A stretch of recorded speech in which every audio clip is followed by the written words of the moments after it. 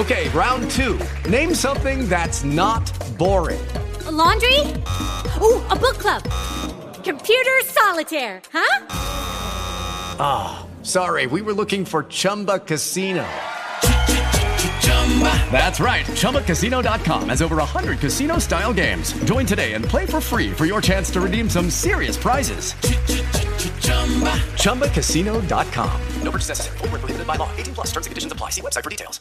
Don't get fooled by cut-rate networks. Verizon is America's only #1 network according to Root Metrics. Join today and get up to $650 when you trade in your phone to cover your cost to switch. Verizon. Better matters. New smartphone device payment purchase important and required. Get up to $650 prepaid card for installment plan balance less trade-in value, or up to $350 prepaid card for early termination fees less trade-in value. Trade-in must be in good working and cosmetic condition and be worth more than $0. Line must remain active for 6 months, subject to BZW agreements, calling plan, and credit approval. Rankings based on 2016 first half Root Metrics U.S. National Root Score of 4 to 4 mobile networks. Results may vary. Visit rootmetrics.com.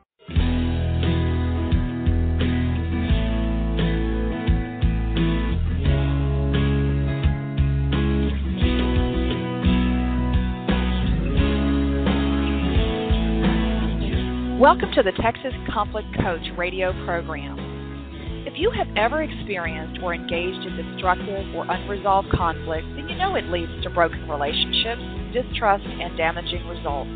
Our program will help you manage and resolve conflict effectively with strategies, valuable resources, and support. I am your host, Pattie Porter. My guest hosts, Dina Zametta and Stephen Kotev, along with our guest experts, will share our experiences, raise your awareness, and give you food for thought. We will share with you problem-solving strategies no matter what your situation is.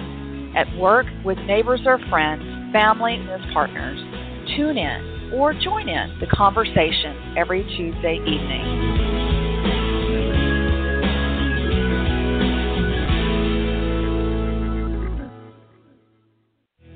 Does your family argue or fight about money or finances during the holidays? Expectations about what kinds of gifts to buy, how much you can afford to spend on travel, or even when siblings or other family members ask for money can cause conflict. In our holiday show series, Dave Hilton and I will talk about some of the causes of holiday financial conflicts, some strategies to keep from being sucked into the drama, and even some tips about how to calm family members down when emotions about money are high. So let me introduce you to my very special guest, Dave Hilton, the financial conflict coach. He is a conflict engagement specialist, mediator, dispute resolution trainer, and speaker, and he is the host of the Financial Conflict Coach Show and another new show, the Conflict Specialist Show. Dave is also the founder and chairman of the Texoma Dispute Resolution Center, happens to be a nonprofit community mediation center that's serving parts of North Texas and southern Oklahoma. And he's also a volunteer mediator for the Southern Methodist University Mediation Center in Dallas, Texas. Now, we are taking live callers. So if you are on the computer listening in at this point, you can call 347-324-3591 with your comments or questions, and we also have the chat room open right now. You can post there your comments or questions. You simply go to blogtalkradio.com/Texas-conflict-coach. You will see the show. Scroll down, and you will see the chat room. So again, welcome to the show. And Dave, welcome. I'm so glad that you're here with us tonight to talk about holiday spending and the conflict that can occur. All right. Well, I appreciate you having me on the show. Well, let's get right into it. I'm really curious about how you got into the conflict resolution field, but specifically why you focused on financial conflict. Well, mostly the reason is because my family and I, not only when I was growing up, but also first part of my marriage, we had some financial issues. You know, my wife is a spender, and I'm a bit of a saver, so that kind of caused some conflict at first, and so that sort of tempted me into focusing, once I learned more about dispute resolution and conflict management, to help other people who deal with the same kinds of financial conflict. Okay, great. And then, and you've been practicing for a while now. How long have you been in the dispute resolution field? Almost 4 years. Okay, great. Okay, so Let's delve into the financial conflict coach, which is a very clever title. I love that. Say more about, for you, what is a financial conflict coach and what is your role as a conflict engagement specialist? Well, the conflict coach idea, the concept of that is not necessarily new. I mean, it's a few years old at least. I know with your training and also Cindy Noble from Synergy, who you know quite well as well, I mean, you sort of have that marketing on there. And since you already took Texas Conflict Coach, I couldn't do that being here in Texas, so I had to come up with something different. The financial part of it is, I say that I'm the financial conflict coach, which means, of course, I deal with money and finances, but I've noticed that a lot of people, what they consider to be financial conflict really isn't necessarily financial or monetary conflict. It's actually conflict that's caused by behavior, and most conflict is caused by that. So I just did that. I mean, honestly, to be quite honest, it's more of a marketing issue for those people who are thinking, I'm fed up with these conflicts and fights and arguments that I'm having with my spouse or my family or even bill collectors over money. So in their minds, what they're focusing on is something that's tangible, something, like the credit card bill or the credit cards or the actual cash that they can hold. And so that tangible things become the source of the conflict. So I focus that so whenever people search, I mean, it's really a marketing thing, just like the Texas Conflict Coach is really. Just if somebody's dealing with what they consider to be financial conflict, then I'm there to help. Okay, but I'm gathering from this conversation that you deal with more issues other than just financial issues. Is that right? Yeah, when you start a conversation, I'm sure you're aware of this, the more you talk with people you work with, the further down below the line you get, the bottom part of the iceberg, if you will, you find out that there's always something more. There's always something more that either they don't know how to talk about or they're not really sure how to vocalize what the real issues are. Again, they just focus on what the tangible thing, what they consider to be the source of the conflict. So, I mean, I deal with the finances, I deal with the money, I deal actually a lot about negotiation as well, because even a salary negotiation is a form of a financial conflict, and a lot of people are very, very uncomfortable with the idea of asking for more money or even negotiating for a salary when they first take a job. Oh, absolutely. I'll have to have you back on the show just for that. That's a big one there. Okay, but the idea is we want listeners to know that it's not just that you're dealing with financial issues. You're really dealing with a lot of various issues. And as you said, as you delve into a conflict situation, a lot of it has to do with behaviors, assumptions that we make. And so let's delve into what some of those assumptions and behaviors that are made around the holidays, especially around spending. So we know that we're right into just finishing Black Friday, Cyber Monday, which, by the way, there were some great deals out there, weren't there? And I think Cyber Week, actually. I think now it's not just Cyber Monday. I think it's Cyber Week. I could be wrong. But people are out there spending.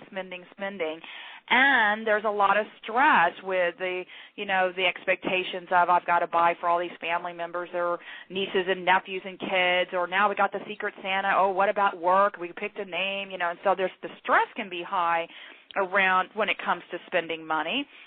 And there's a lot of those spoken and unspoken expectations. So what do you find to be some of the primary issues that are causing some of the financial conflict during the holiday season? And it actually could be more than just the financial conflict. So let's explore that. Yeah, it is a lot about the expectations of the group dynamics and things like that.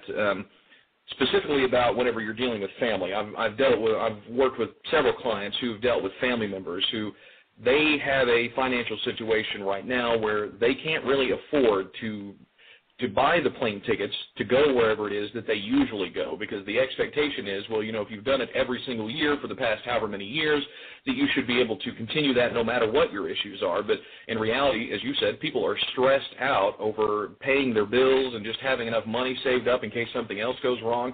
And so those expectations about travel, those expectations about all those gifts you were talking about are causing people a lot of anxiety and a lot of stress, and that causes conflict because people are afraid to say things to family members or friends or even colleagues. I mean, what if you were the only person? I mean, just the stress. Think about that. If you're in a workplace situation and every person in your department is doing the white elephant or secret Santa or whatever it is, except for you feel ostracized, you feel left out. And so, just part of group dynamics and social dynamics, I mean, that causes people a lot of stress.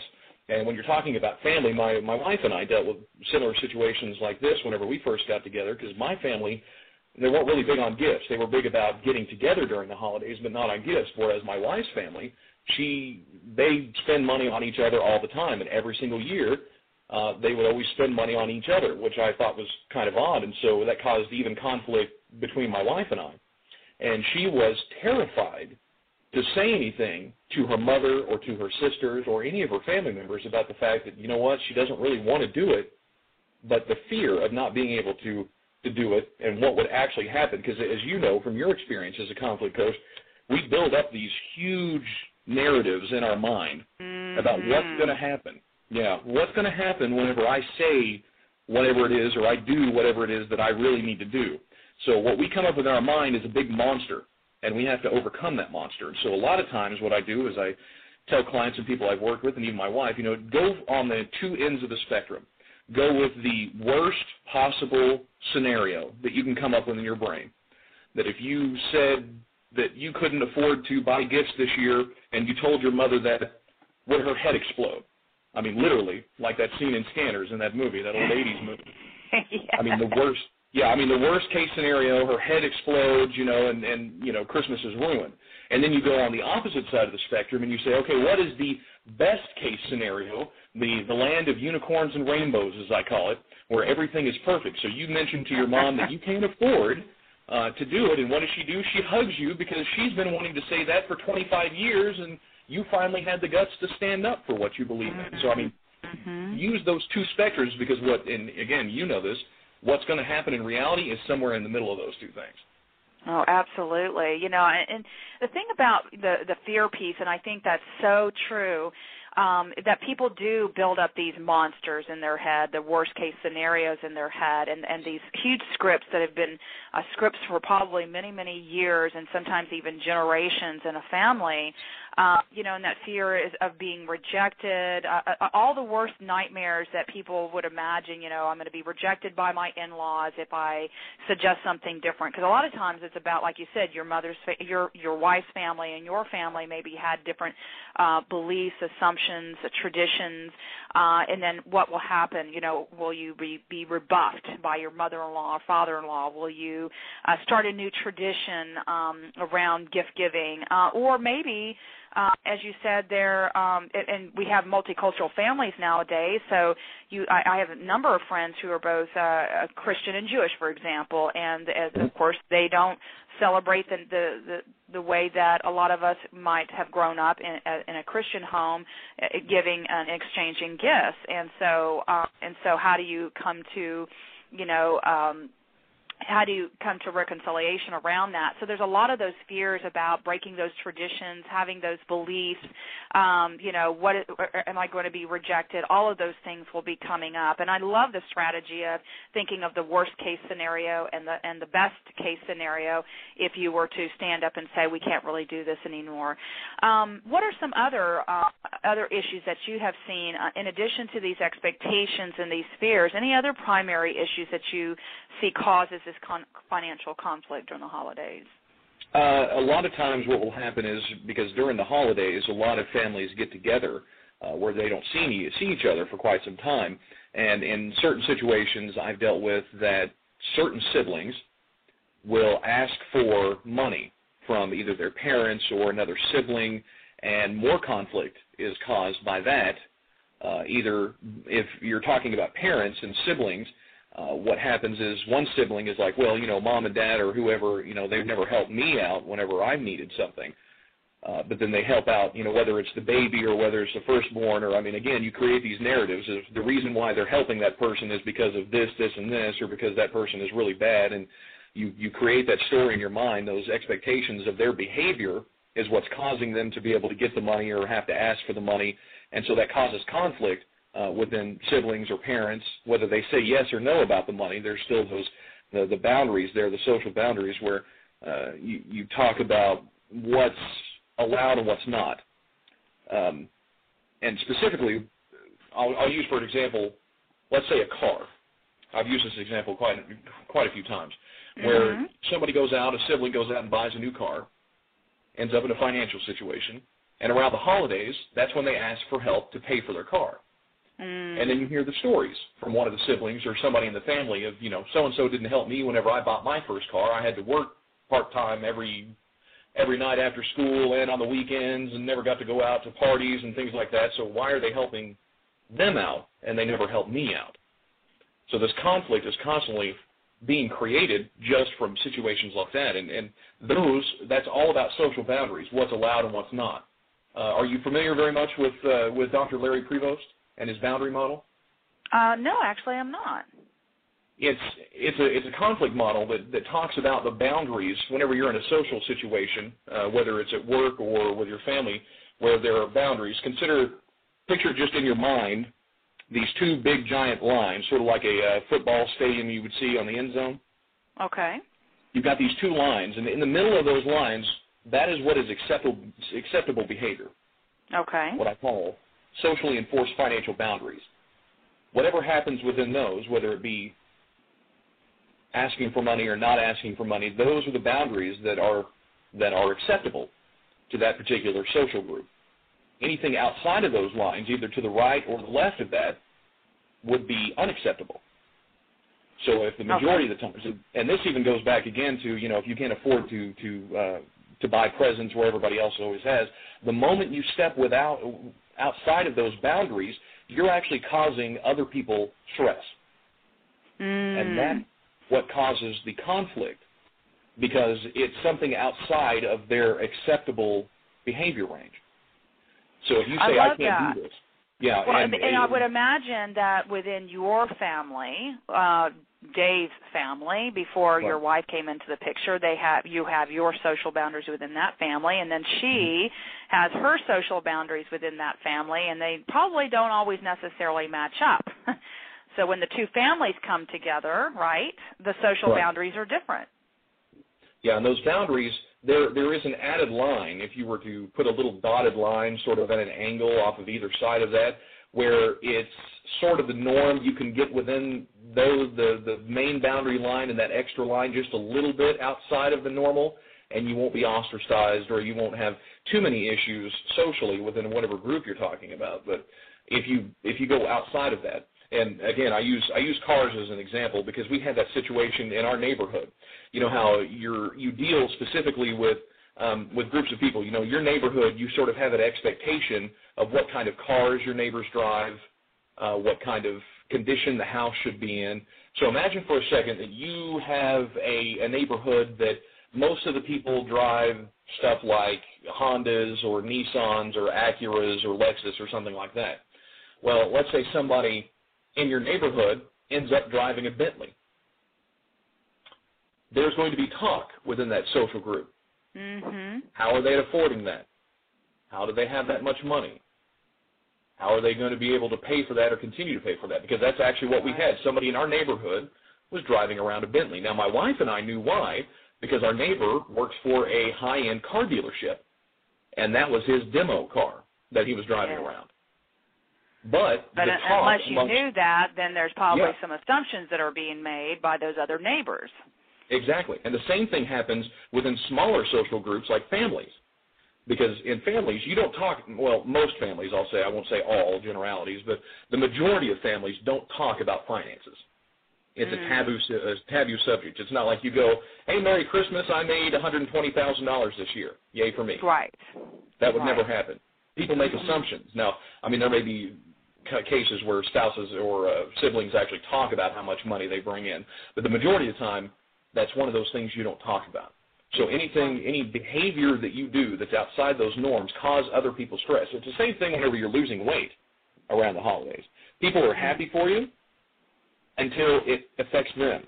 They're happy you want to make a change, but if it means that you can't go out to eat with them anymore or you can't go to go drink wine 3 or 4 times a week with them, you cause them stress because you are affecting their lives. So when you think about these financial issues, any change that you make when somebody's used to something causes conflict and stress. Yes, yes. The other thing that comes to mind, about the value that we put around money, and what I mean by that is, and this is something that I've experienced in some of our family dynamics, and that is, growing up, my father was always about buying gifts because that's the way he showed his love. Right. So I learned growing up that if you get a gift, that must mean you love me, or that you like me, or that that you really care about me. But the social boundary is if you don't give that gift, then that must mean you don't love me very much or whatever. So that's a script, right? And so I had to learn over time as an adult that is not the case. My husband didn't grow up in a family like that. And I remember early on, and we've been together 25 years. We just celebrated our 20th wedding anniversary. And I remember very early on in our relationship, that script most definitely played out. And so when it came to Christmas or holidays where there was expectations of gift giving, I really had to change some of those beliefs and how I put value, what money really meant in terms of value. It wasn't just a financial value. To me, it meant love and appreciation and connection and gratitude and all of those things. And that, of course, that is now drastically changed, but I imagine that we see that a lot, especially during the holidays as well. It's what are those values we attach to the act of gift giving, and then how much money you spent on the gift. Yeah, those, and it's amazing to me how different people view how much money you spend, because like me, even though I received gifts as a kid, as an adult, I don't like receiving gifts. Mm-hmm. I like giving gifts, because in my mind, I have the ability to buy the stuff that I want. I don't expect someone else to do that. I'll do that for myself if I want something that badly. And so I buy my wife gifts and my kids gifts and, other family members gifts, but I have a really hard time accepting gifts, because in my mind, I should be able to afford whatever it is that I want with my own money. I shouldn't have to expect it from someone else. So even I deal with that, and I think it's funny that a lot of times people think that whenever you work in conflict management or dispute resolution or you mediate or whatever, that somehow you're immune to conflict or financial conflict or any kind of conflict, when in reality all it is that we notice things before other people do.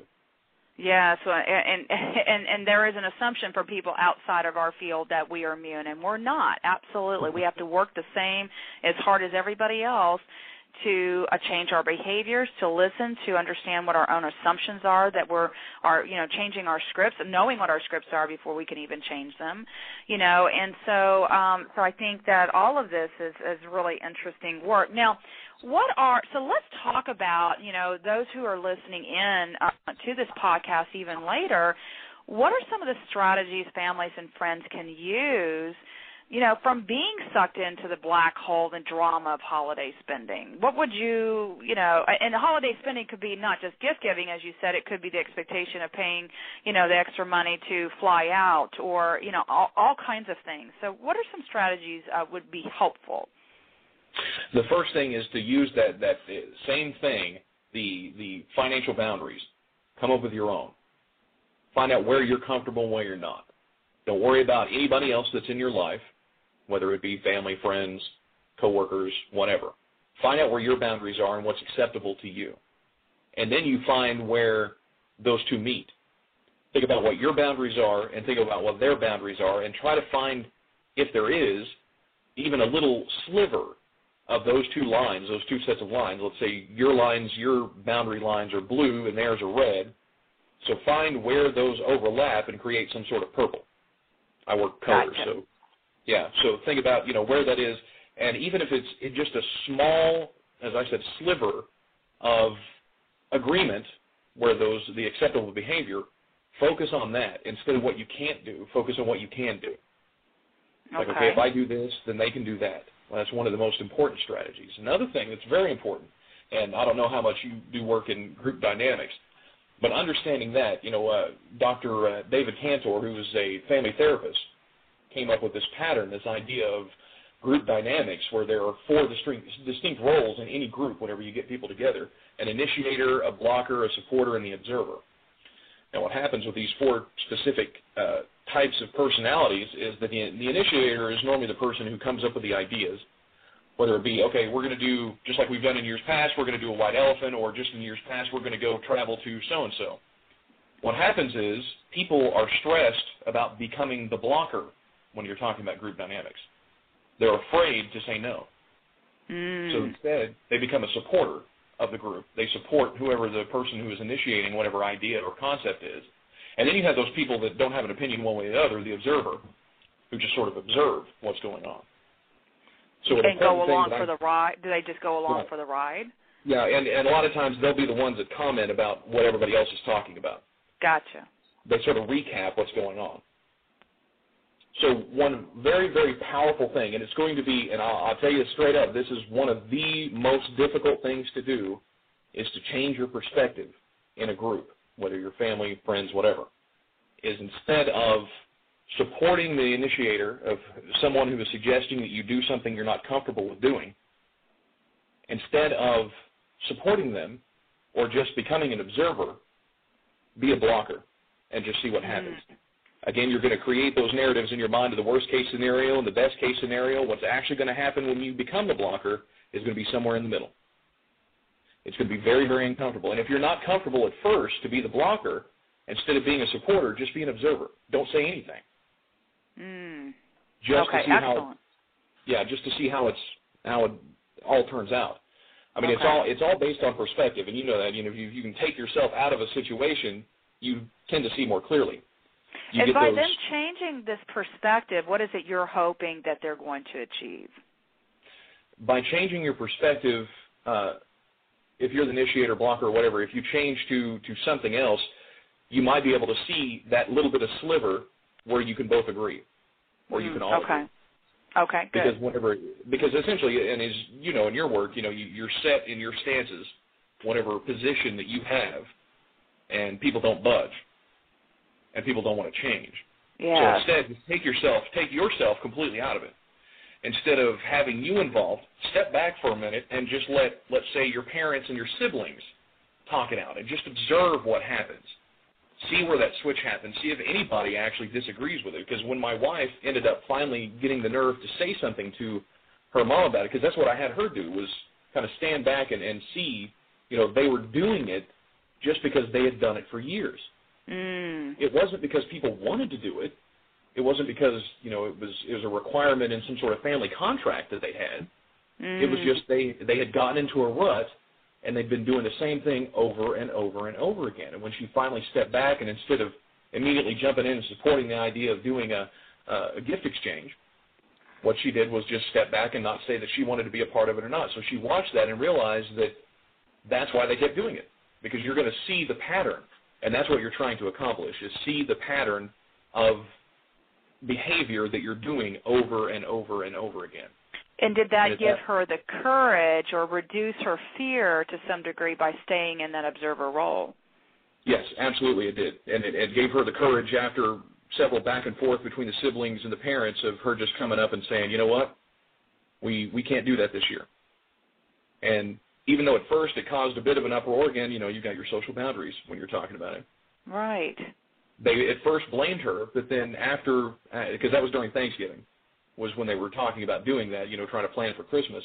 A few days after Thanksgiving that year, one of her sisters called her and thanked her for saying that, because they couldn't do it either. They really couldn't afford it either. But they were too afraid to say anything about it. It only takes one person. Yeah, because it's like sacrilege to break tradition, right? for exactly. A lot of people. And like you said, they do get in that rut. People do get into that rut, and they're unhappy. And that's the irony of it, because everyone is unhappy, and yet if someone would just speak up and be courageous and be the blocker in this case, then maybe the initial reaction, as you said, is, oh my gosh, how could you even bring that up? But after we all react, right? But after we take a step back again, then it's just like, oh my gosh, that was probably, she had the courage to do it and I didn't, so good for her. So one is changing that perspective, and I like those 4 roles that you just described. And then, of course, the worst case, best case scenario, if you were to stand up and to say something. Anything else that you wanted to talk about as far as strategies? Strategies, and I rely on the conflict personality inventories a lot when working with clients. just so they can understand what type of conflict style that they use in certain situations, and so they can start identifying those types of traits in other people. Mm-hmm. My favorite is the Crayville conflict style inventory. The style matters. Yes. That's yes, probably I my know favorite. that one.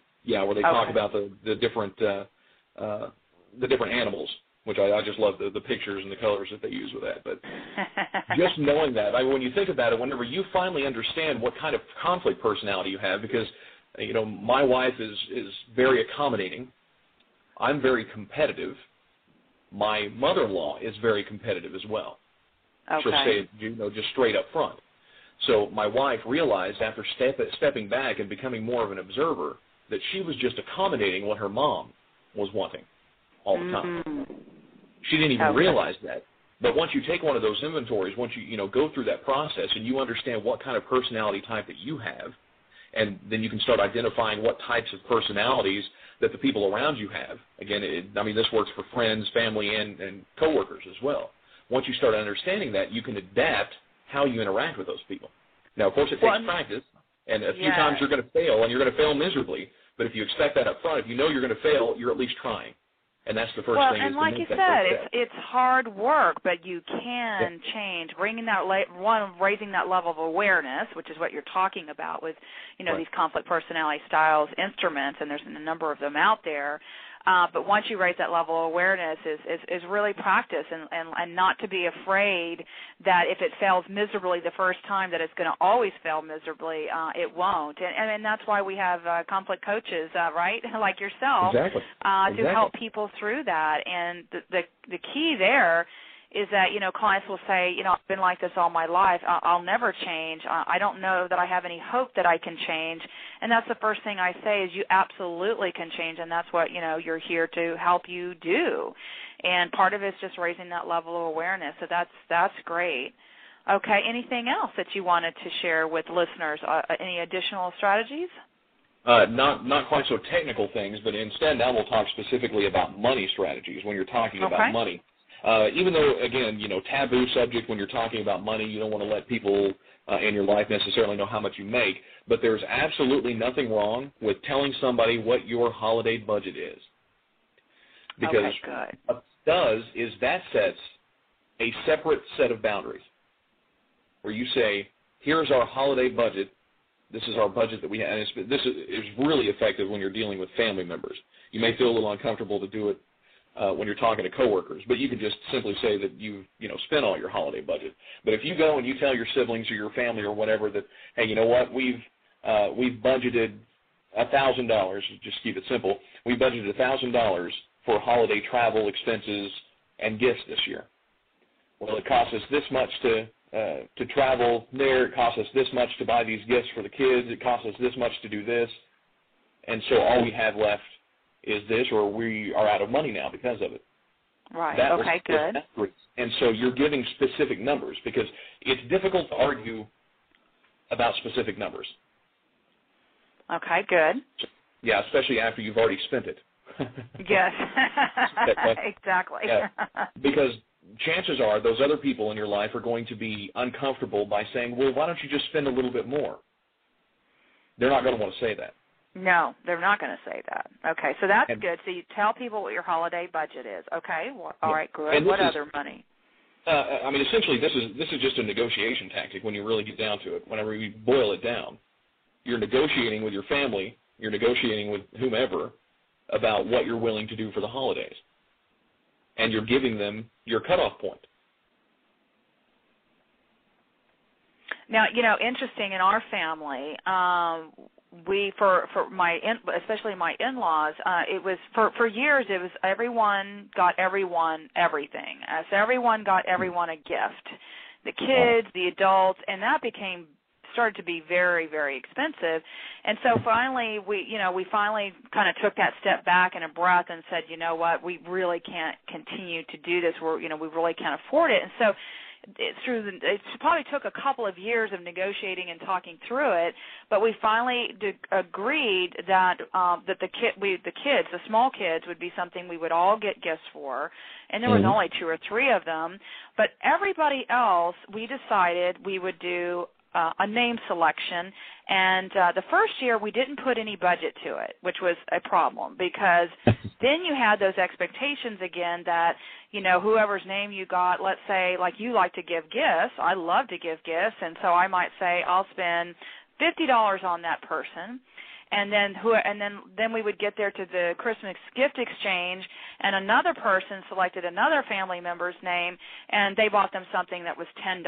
And then people started to feel, well, that wasn't fair. And so then we had to negotiate the second year that we would put budget limits to it. And so now we have, you know, no more than X, but it also has to be a minimum of Y, so that everyone felt it was fair. You know, no one was being, you know, felt like that they weren't, you know, loved, cared enough or whatever. And we only had to buy for one person versus, you know, 25. So that negotiation took a couple of years to get to, and now it seems to work pretty well. Yeah, and then, I mean, that happens so many times. So, I mean, when you set specific numbers, that's the best thing you can do when it comes to money. When you say, we have a limit of whatever. I mean, we have a limit of $100 to spend on this particular thing, or we have a limit of $20 to spend in the Secret Santa.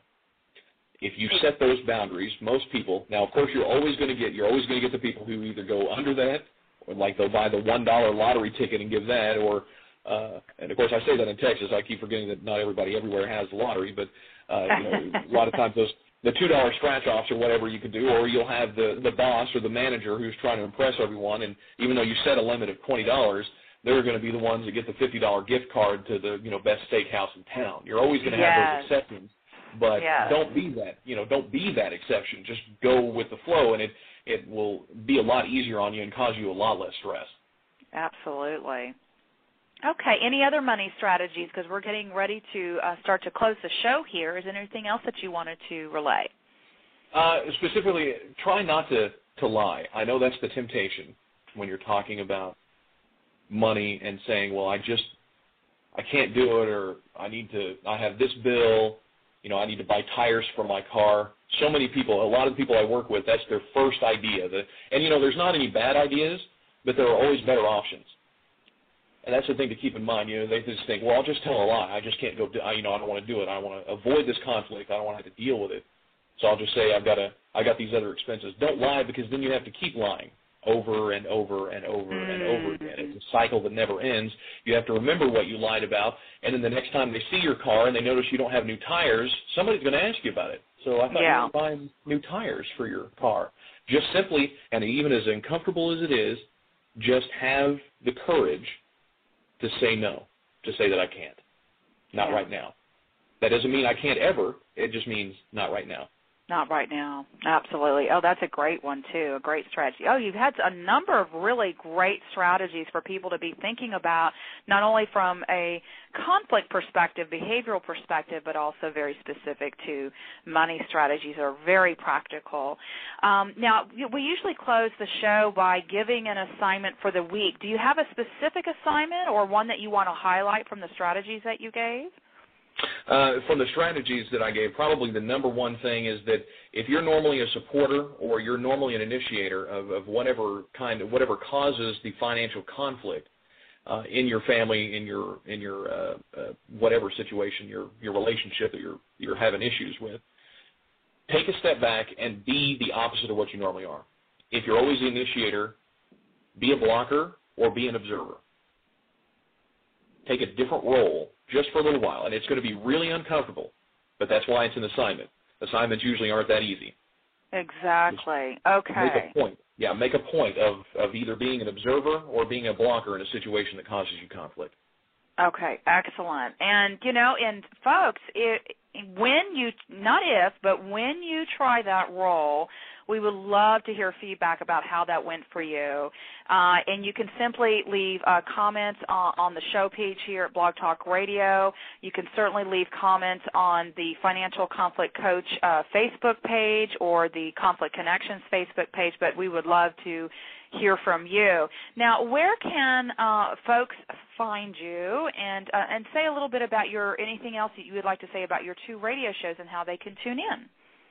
Well, I do a financial conflict coach show. A lot of times the guests that I have on there, I've had you on the show. I also which have, I loved. Yeah. It's always nice to be able to talk a little bit about something that you're not used to talking about. Financial conflict is definitely one of those things that most people don't think a lot about. But I have on, different people in the financial world, whether it be bloggers or authors of personal finance books. I also have, money planners, financial planners, and certified financial planners, those types of people on the show, and we discuss different ways that you can deal with conflict in your relationships. I also have the Conflict Specialist Show, where I talk specifically with other experts in the field of dispute resolution and conflict management. So those are the two shows that I do. Now, if you want more details about the Financial Conflict Coach, you can check out the website, financialconflictcoach.com. You can also find out more about the Conflict Specialist Show as well at conflictshow.com. conflictshow.com. And, of course, you're on Facebook. And if you go to either of those sites, you'll see that he's on Twitter and Facebook and a number of other, probably LinkedIn, and I don't know how many other social media sites, but Dave is all around and is easily reachable. Is there anything special that you wanted to let listeners know, anything upcoming that you want to announce? In the first part of 2013, probably end of February or first part of March, I'm going to do an online training program specifically for negotiation. Because, again, as we mentioned earlier in the show, financial conflict negotiation is a form of financial conflict, not a very stressful one, but it could be for certain people. But I'm going to help people, specifically the training is going to be focused on being able to use negotiation tactics. It's sort of an introduction to negotiation that you can use for getting a higher salary, getting a better job whenever you're negotiating your salary, negotiating for buying a car, because that's another thing that makes people that's a type of financial conflict that makes a lot of people uncomfortable, because those people are trained and highly trained to get as much of your money as possible, despite what they may say in their advertising.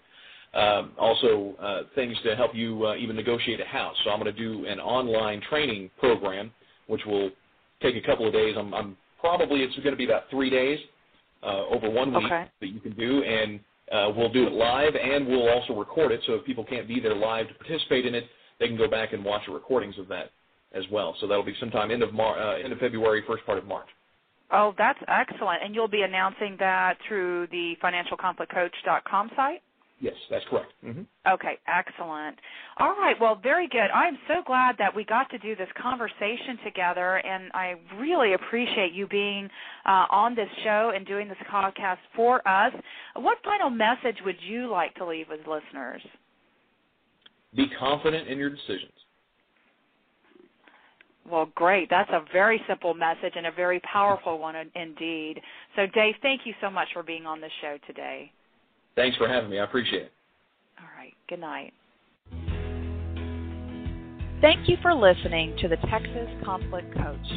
We hope you enjoyed the program. You can find all of our podcasts archived to listen at your convenience at texasconflictcoach.com or download the podcast at iTunes or Stitcher Radio. You can also become a Facebook fan of Conflict Connection or Twitter me at TX Conflict Coach.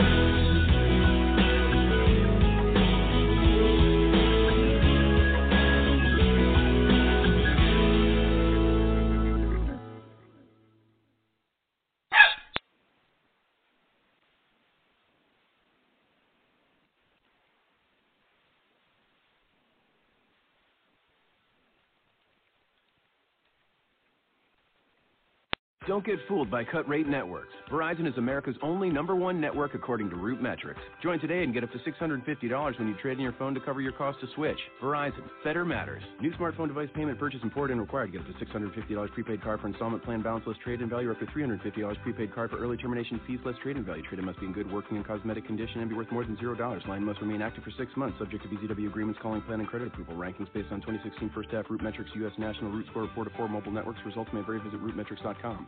When you don't go to Geico.com, car insurance can be confusing. Like Swedish techno confusing. Bark, bark, meow, meow.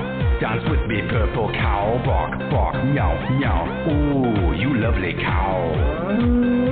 Geico makes it easy. With 24/7 access, all you have to do is go to geico.com and you could save money on car insurance. It just makes sense. Unlike, Dance with me, purple cow. I like your moves. Hello, it is Ryan, and we could all use an extra bright spot in our day, couldn't we? Just to make up for things like sitting in traffic, doing the dishes, counting your steps, all the mundane stuff. That is why I'm such a big fan of Chumba Casino. Chumba Casino has all your favorite social casino-style games that you can play for free anytime, anywhere with daily bonuses. That should brighten your day a little. Actually, a lot. So sign up now at ChumbaCasino.com. That's ChumbaCasino.com. No purchase necessary. VGW Group. Void where prohibited by law. See terms and conditions. 18+.